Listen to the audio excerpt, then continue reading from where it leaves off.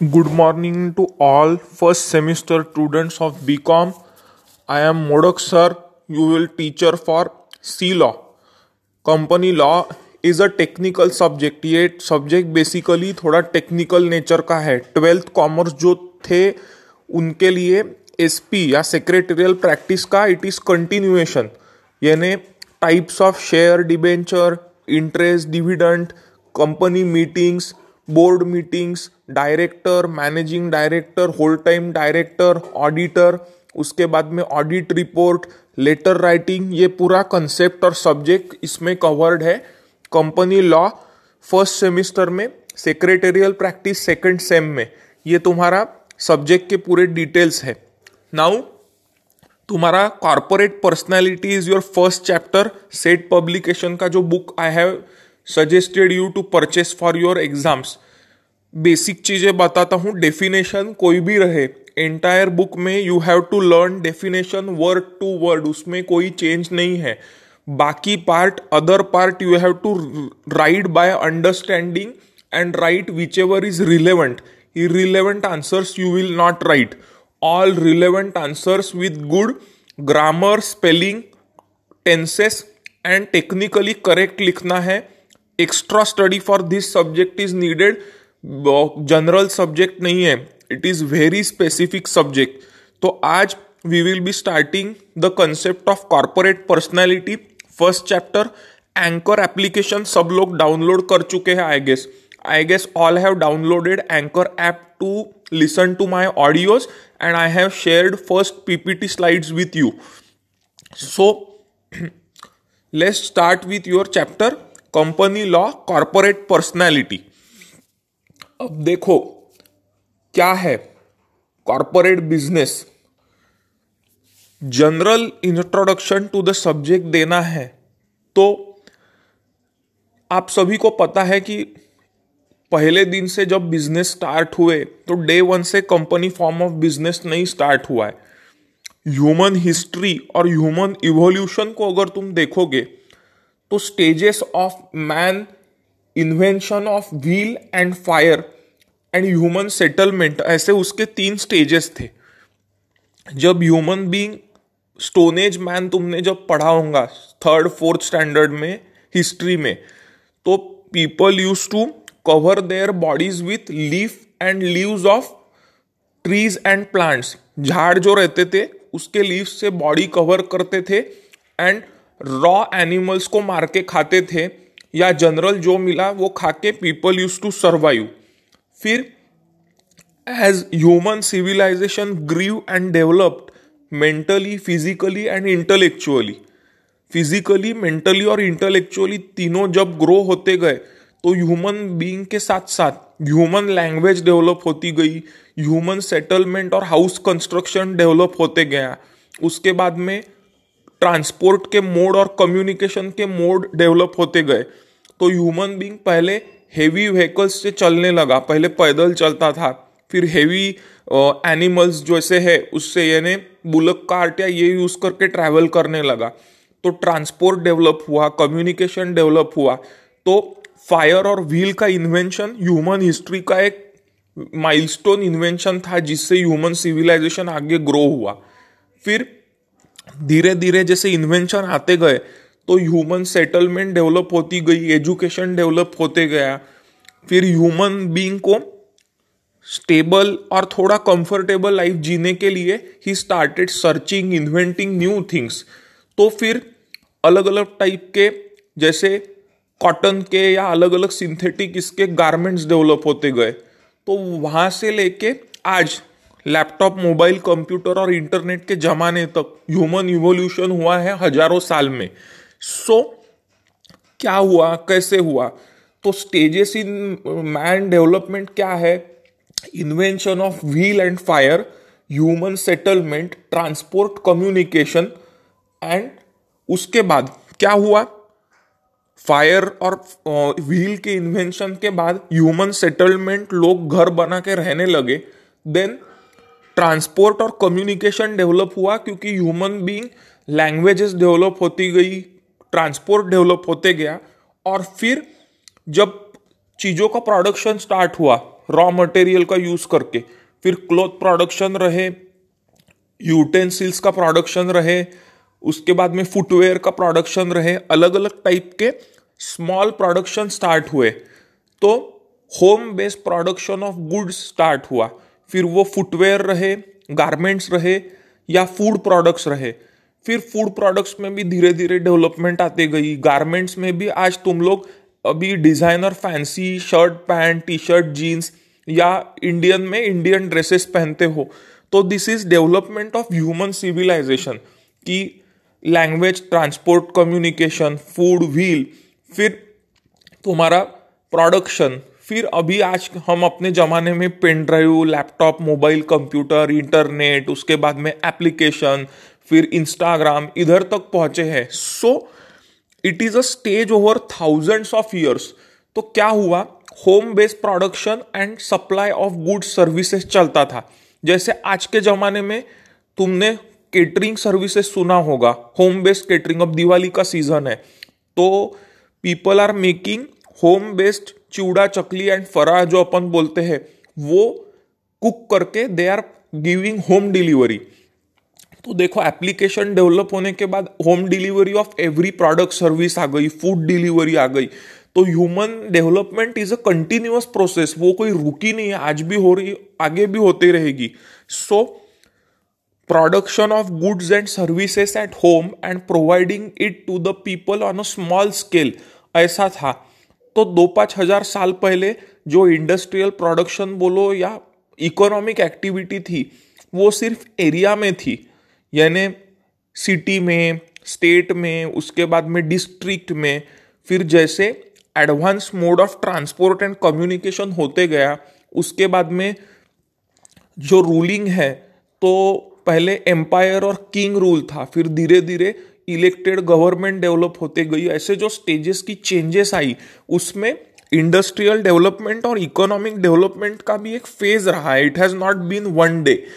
तो फिर ये आते आते 18th सेंचुरी जब आई है ना, 200-250 साल पहले, 200-250 ईयर्स बिफोर, 1850 के टाइम में इंडस्ट्रियल ईस्ट इंडिया कंपनी जो है या कोई manufacturing activities basically Great Britain में या इंग्लैंड में स्टार्ट हुई, फिर धीरे धीरे यूरोप के और अमेरिका के अदर पार्ट्स में 1800s और 1900s में स्प्रेड हुई। तो फिर प्रोप्राइटरशिप और पार्टनरशिप या होम बेस्ड प्रोडक्शन से company form of business, factory production यानी मैनुअल प्रोडक्शन से टेक्निक्स ऑफ कैपिटल इंटेंसिव या मशीनाइज्ड या मैकेनिकल प्रोडक्शन की स्टेजेस आती गई। अब क्या हो रहा है कि हम कंप्यूटर के सॉफ्टवेयर डेवलप कर रहे हैं, मशीन से गारमेंट फुटवेयर का मैन्युफैक्चरिंग कर रहे हैं, आयरन, स्टील, प्लाईवुड या कंस्ट्रक्शन इक्विपमेंट का भी मैकेनिकल प्रोडक्शन कर रहे हैं। तो manual production to capital intensive और मशीन इंटेंसिव प्रोडक्शन, ऐसा ह्यूमन इवोल्यूशन होते गया। उसमें फिर कंपनी फॉर्म ऑफ बिजनेस आया, जहां ग्रुप ऑफ पीपल यानी जिसको हम लोग डायरेक्टर्स बोलते हैं, वो मिलके economic activity under the umbrella called company form of business start हुआ। फिर नंबर ऑफ कंपनी फॉर्म आए, private limited company, public limited company, limited, अभी एलएलपी आ गया है, लिमिटेड लाइबिलिटी पार्टनरशिप, जिसमें पार्टनरशिप और कंपनी के दोनों बेनिफिट्स आ गए। So this is how your economic or human development has evolved over thousands and lakhs of years. So तुमको क्या करना है, ये बेसिक चीजें समझना है कि इंडस्ट्रियल रिवॉल्यूशन और मशीन बेस्ड प्रोडक्शन कैसे आया, फिर growth of company and 1850 and उसके बाद यूरोप, यूएस और फिर rest of the world, Australia, Africa और एशिया में चीजें डेवलप होती गई। This is the basic background of how company form of business came. फिर कंपनी लॉ क्यों आया। अभी कंपनी के जो अलग अलग, मैंने बोला कि तुम लोग अगर कोई स्टॉक मार्केट देखते हैं तो शेयर कैपिटल या शेयर मार्केट है, या कंपनी के आरओसी यानी रजिस्टर ऑफ कंपनीज, जहां पे कंपनीज को वेरियस डॉक्यूमेंट्स को सबमिट करना या कंप्लायंसेस, रूल रेगुलेशन फॉलो करना है। ये क्यों आया, फ्रॉड, करप्शन, माल प्रैक्टिसेस बढ़ते गई, तो गवर्नमेंट और कॉरपोरेट का जो स्ट्रक्चर है वो ग्रो और डेवलप होते गया world wide, not just in India, world wide होते गया. सो कंपनी एक्ट क्यों आया, उसके रूल्स, उसका इंपॉर्टेंस क्या है? तो everything has to run as per rule regulation. कोई भी चीज को रैंडमली तो रन नहीं कर सकते. तुम जैसे टाइम टेबल रहता है कि 7:30 का पहला लेक्चर है, लास्ट लेक्चर 11:30 है, सो हफ्ते भरे का टाइम टेबल बनता है. वैसे anything, company business, your family business also, या any social activity, some rule regulation, procedure, practices and systematic order में चलना चाहिए. सो दिस कंपनी एक्ट और law came into existence.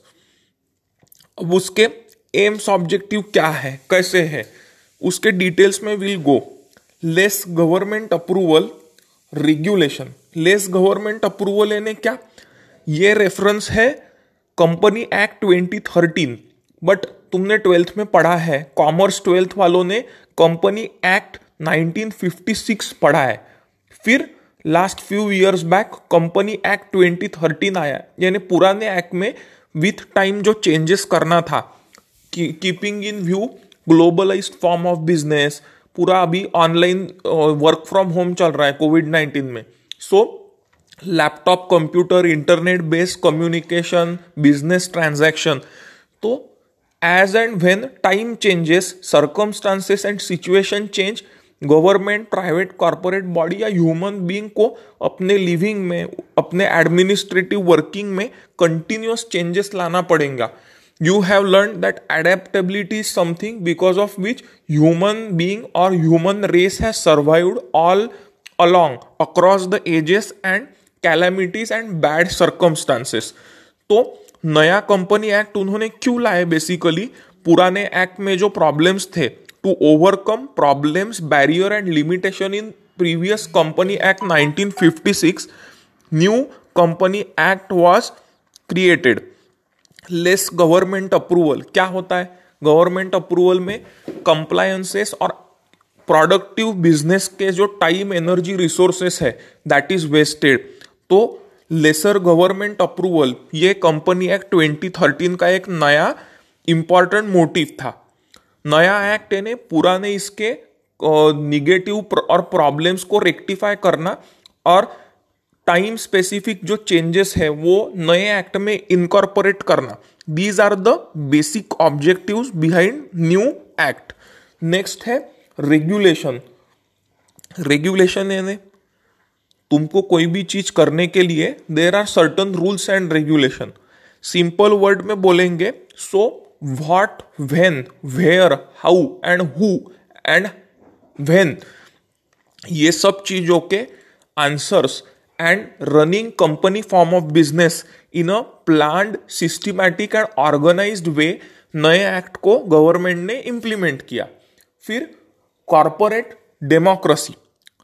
Corporate democracy यानी तुमने देखा है कि कोई भी बिजनेस के दो व्हील्स है, फिर प्रोप्राइटरशिप रहे या कंपनी फॉर्म बिजनेस रहे, ओनर या मैनेजमेंट एंड एम्प्लॉयज, ये दो है. तो डिसीजन मेकिंग जो है कंपनी का, that should not be in few selected hands. कुछ सिलेक्टेड लोगों के हैंड्स में पूरा डिसीजन मेकिंग ना रहे, जिसके कारण there will be dispute, injustice and discontent among people. So corporates democracy और decentralise power and decision making करना, making power decentralised and decision making more democratic and accommodative, new act is implemented. ये बहुत बड़ा motive है. उसके बाद में business friendly regulation. Business friendly यानी क्या? Online document submission, scan document, online fee payments, online approvals, ये चीजें they are mean to reduce your time, energy, cost and resources. अगर फिजिकली हर डॉक्यूमेंट ऑफिस में सबमिट करेंगे, पेमेंट्स चेक से या कैश से करेंगे, तो there will be wastage of cost, time, energy and resources. तो online document approval, online uploading of document, online payment, online approval, ये आईटी ड्रिवन वर्ल्ड में और in advance technology driven business environment and today's general world new approval should be brought. So business friendly regulation एक important objective था। So there is minimum input and maximum output for company, profit and sales of company increase and government is able to collect more taxes, क्योंकि government को major tax collection is by corporate companies और business house, जिससे government development of country या developmental project चलाती है, road construction, government offices, welfare for the poor. So business friendly environment was the objective of new act. Improve corporate governance, governance यानी administration, जैसे political government जो रहती है हमारी, central government, prime minister या state government chief minister, वैसे corporate companies का भी गवर्नेंस या एडमिनिस्ट्रेशन रहता है। तो उसमें corruption, favouritism, mismanagement, misappropriation of funds, to avoid all problems like corruption, favouritism, misappropriation of funds and bring more corporate accountability. Corporates के जो टॉप मैनेजमेंट के लोग हैं, managing director, whole time director, CEO, chairman, CFO, bringing more regulation and control over their administrative working and power. This new act is implemented more proper, improving corporate governance. Accountability, तुम्हारे actions के to make the corporate management accountable for their decisions and action and protect the interest of stakeholder. अब कंपनी के stakeholder कौन है? Company के employees है, उनके जो मटेरियल सप्लायर्स है या सर्विसेज प्रोवाइडर है वो सप्लायर है, कंपनी को बैंक्स जो लोन देती वो फाइनेंसिंग बैंक्स एंड कंपनीज है, उसके बाद में शेयर होल्डर्स या इन्वेस्टर है, गवर्नमेंट अथॉरिटीज है, जुडिशियल अथॉरिटीज है, एनवायरमेंटल प्रोटेक्शन है, मैन्युफैक्चरिंग यूनिट में पोल्यूशन होता है बहुत। So protecting interest of various stakeholder, ये बहुत इंपॉर्टेंट है, which can be done by corporate governance and bringing more accountability for corporate companies. फिर ट्रांसपेरेंसी, प्रोटेक्ट इन्वेस्टर इंटरेस्ट, ये नेक्स्ट पॉइंट है। ट्रांसपेरेंसी यानी क्या? एडमिनिस्ट्रेटिव वर्किंग में या कंपनी के dealings, bringing transparency in working of company and companies financial and general dealing with various stakeholder like employees, financer, suppliers, investor, government authority, judicial authority and regulatory authorities like income tax department, register of companies, MCA यानी ministry of corporate affairs. ये सभी stakeholders के उनके जो financial and general transactions या dealings है उसको regulate और कंट्रोल करना और इन्वेस्टर्स का इंटरेस्ट प्रोटेक्ट करना। कभी कभी क्या होता है, कंपनी के टॉप मैनेजमेंट की जो फाइनेंशियल पावर है वो इतनी डोमिनेटिंग होती है, the financial power of top management is so dominating, या अपने जैसे जो रिटेल शेयर होल्डर्स है जिनके 10, 50, 100, 200, 500 शेयर्स है, ऐसे स्मॉल या रिटेल शेयर होल्डर्स और इन्वेस्टर्स का फाइनेंशियल इंटरेस्ट प्रोटेक्ट नहीं हो पाता। So to protect the financial interest of retail और स्मॉल शेयर होल्डर्स और investor, this act is brought in place, because कभी भी छोटे लोगों का इंटरेस्ट प्रोटेक्ट करना बिकम्स क्रिटिकल। जो फाइनेंशियली पावरफुल या पावर सेंटर्स है, टॉप मैनेजमेंट के लोग, एमडी या whole time director, those people will always be safe, but retail shareholder who are spread all over country और वर्ल्ड वाइड, उनका interest protect करना is the major objective behind new company act 2013। अभी की highlights क्या है उसके नए act के? सो स्मॉल कंपनी, ओपीसी यानी 1 पर्सन कंपनी। 1 पर्सन कंपनी में प्रोप्राइटरशिप और कंपनी दोनों के बेनिफिट्स मिलने चाहिए, इसलिए दिस फॉर्म इज इंट्रोड्यूस। इसमें मीटिंग नहीं होती है, 1 पर्सन की क्या मीटिंग होगी, क्योंकि डायरेक्टर या 1 पर्सन कंपनी में एक ही बंदा है who is getting benefit of proprietorship and company form of business. तो उसमें मीटिंग नहीं होती है, लेसर रेगुलेशन है, बट एक अच्छा फॉर्म ऑफ बिजनेस है for certain set of businesses. उसके बाद में small company other than public limited company, ये है स्मॉल कंपनीज की डेफिनेशन दी है। वो क्या है? Paid up capital up to 50 lakh और higher as may be prescribed up to 5 crore और टर्नओवर अप टू 2 करोड़ और higher as may be prescribed up to 20 crore. ये जो लिमिट्स है वो तुम्हारे पेड अप कैपिटल और टर्नओवर की लिमिट्स है। ये तुमको लर्न करना है, डेफिनेशन और statistical data word to word learn करना है, पहले दिन से बता रहा हूं तुमको। सो टर्नओवर का मतलब है कितना सेल टर्नओवर हुआ है कंपनी का, और पेड अप कैपिटल यानी तुमने पढ़ा है 12th में कि फेस वैल्यू जितनी है शेयर की उसमें called capital, paid up capital, uncalled capital, ऐसे अलग अलग टाइप्स है। तो अगर 10 रुपए की फेस वैल्यू है तो number of shares and amount paid by shareholder, अगर 7 रुपए पे की है आउट ऑफ 10 रुपीज, सो जितना पेड अप कैपिटल है उसके रेशो में। These are definition for small companies, OPC और small companies. These are newly implemented features of new company act 2013। उसके बाद में आखिरी 4th स्लाइड है, what are the characteristics of company. तुमने 12th में वो भी पढ़ा है, this is also not very new, but जो साइंस वाले लोग हैं for them this is a new concept. क्या है उसमें? प्रोप्राइटरशिप या पार्टनरशिप में प्रोप्राइटर ओनर खुद ही बिजनेस चलाता है, he is doing taking risk, he is sharing profit and losses and he is investing his money in business. But company में ऐसा नहीं है। कंपनी में ओनरशिप या मालिकाना हक and the management are different in company form of business. So first है artificial person, यानी क्या? कंपनी की management works on behalf of the owner यानी शेयर होल्डर। अपने जैसे retail shareholder are also technically owner of the business. मेरे अगर 50 या 100 शेयर है रिलायंस कंपनी के या टाटा के, so I am the owner and share holder. This में भी द पॉइंट कि मेरी डिसीजन मेकिंग पावर नील है, क्योंकि 5 करोड़ शेयर में से 50 share is very less, too less. But technically I am the share holder and owner of business. But मैं management कर रहा हूं क्या? मैं अपना नॉर्मल जॉब या बिजनेस में बिजी हूं। I am just a share holder in that company.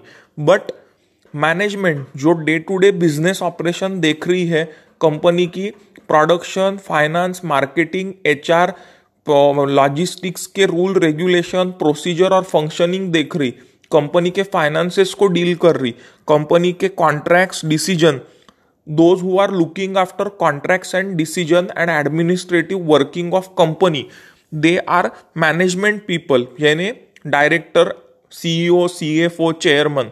But share holder owner can be a owner of business, shareholder investor of business, but he is not looking after day to day business।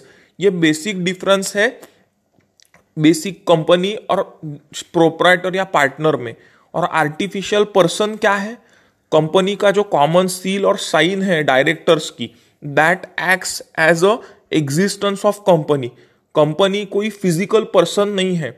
अगर proprietorship में owner ही सब कुछ है, he is the person of the business. Proprietorship firm, proprietorship business and proprietor are same, but company में it is different. That's why it is called as artificial person. फिर voluntary organisation, यानी क्या? An organisation which has been formed for any business और commercial activity, यानी क्या? Production of goods और services और trading of goods and services, इसके लिए, एंड टू अर्न प्रॉफिट। और वॉलेंटरी यानी बाय चॉइस, कोई फोर्सफुली फॉर्म नहीं की है। Group of people who come together and form company business to earn profit and do manufacturing और ट्रेडिंग। ट्रेडिंग यानी परचेस सेल और मैन्युफैक्चरिंग यानी एक्चुअल प्रोडक्शन। तो मैन्युफैक्चरिंग और trading of goods and services wilfully by choice, ये voluntary organisation है company business. उसके बाद में इंडिपेंडेंट एग्जिस्टेंस,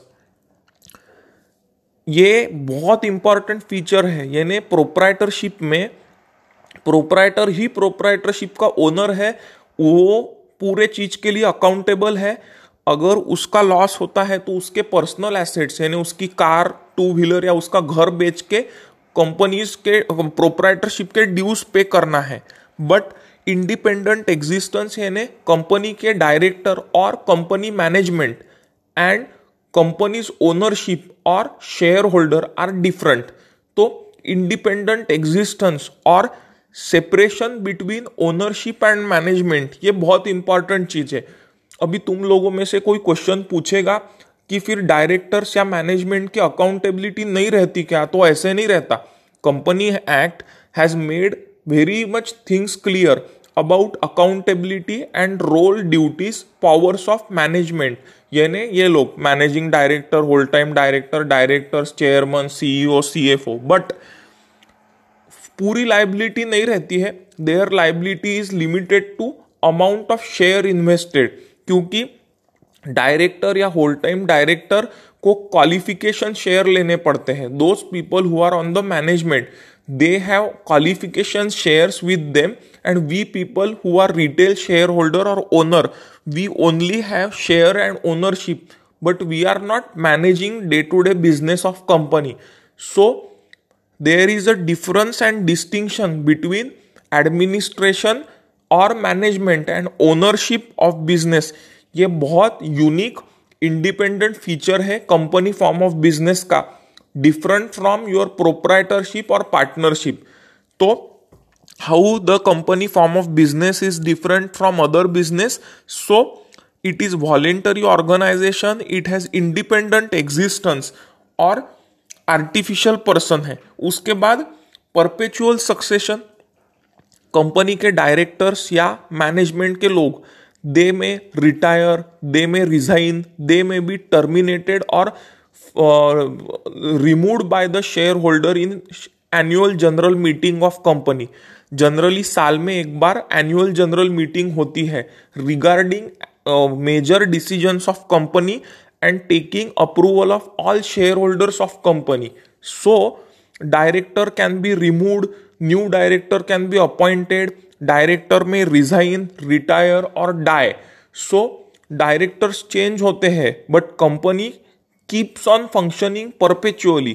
यानी प्रोप्राइटरशिप में प्रोप्राइटर की डेथ होती है तो कंपनी प्रोप्राइटरशिप स्टॉप हो जाती है, बट कंपनी में management people come and go, they change, but the functioning of company business keeps on continuing, that is continuous working of company को क्या है? perpetual succession, यानी continuation of business irrespective of change in management people or authority or administrative people who are working in the management of company। उसके बाद में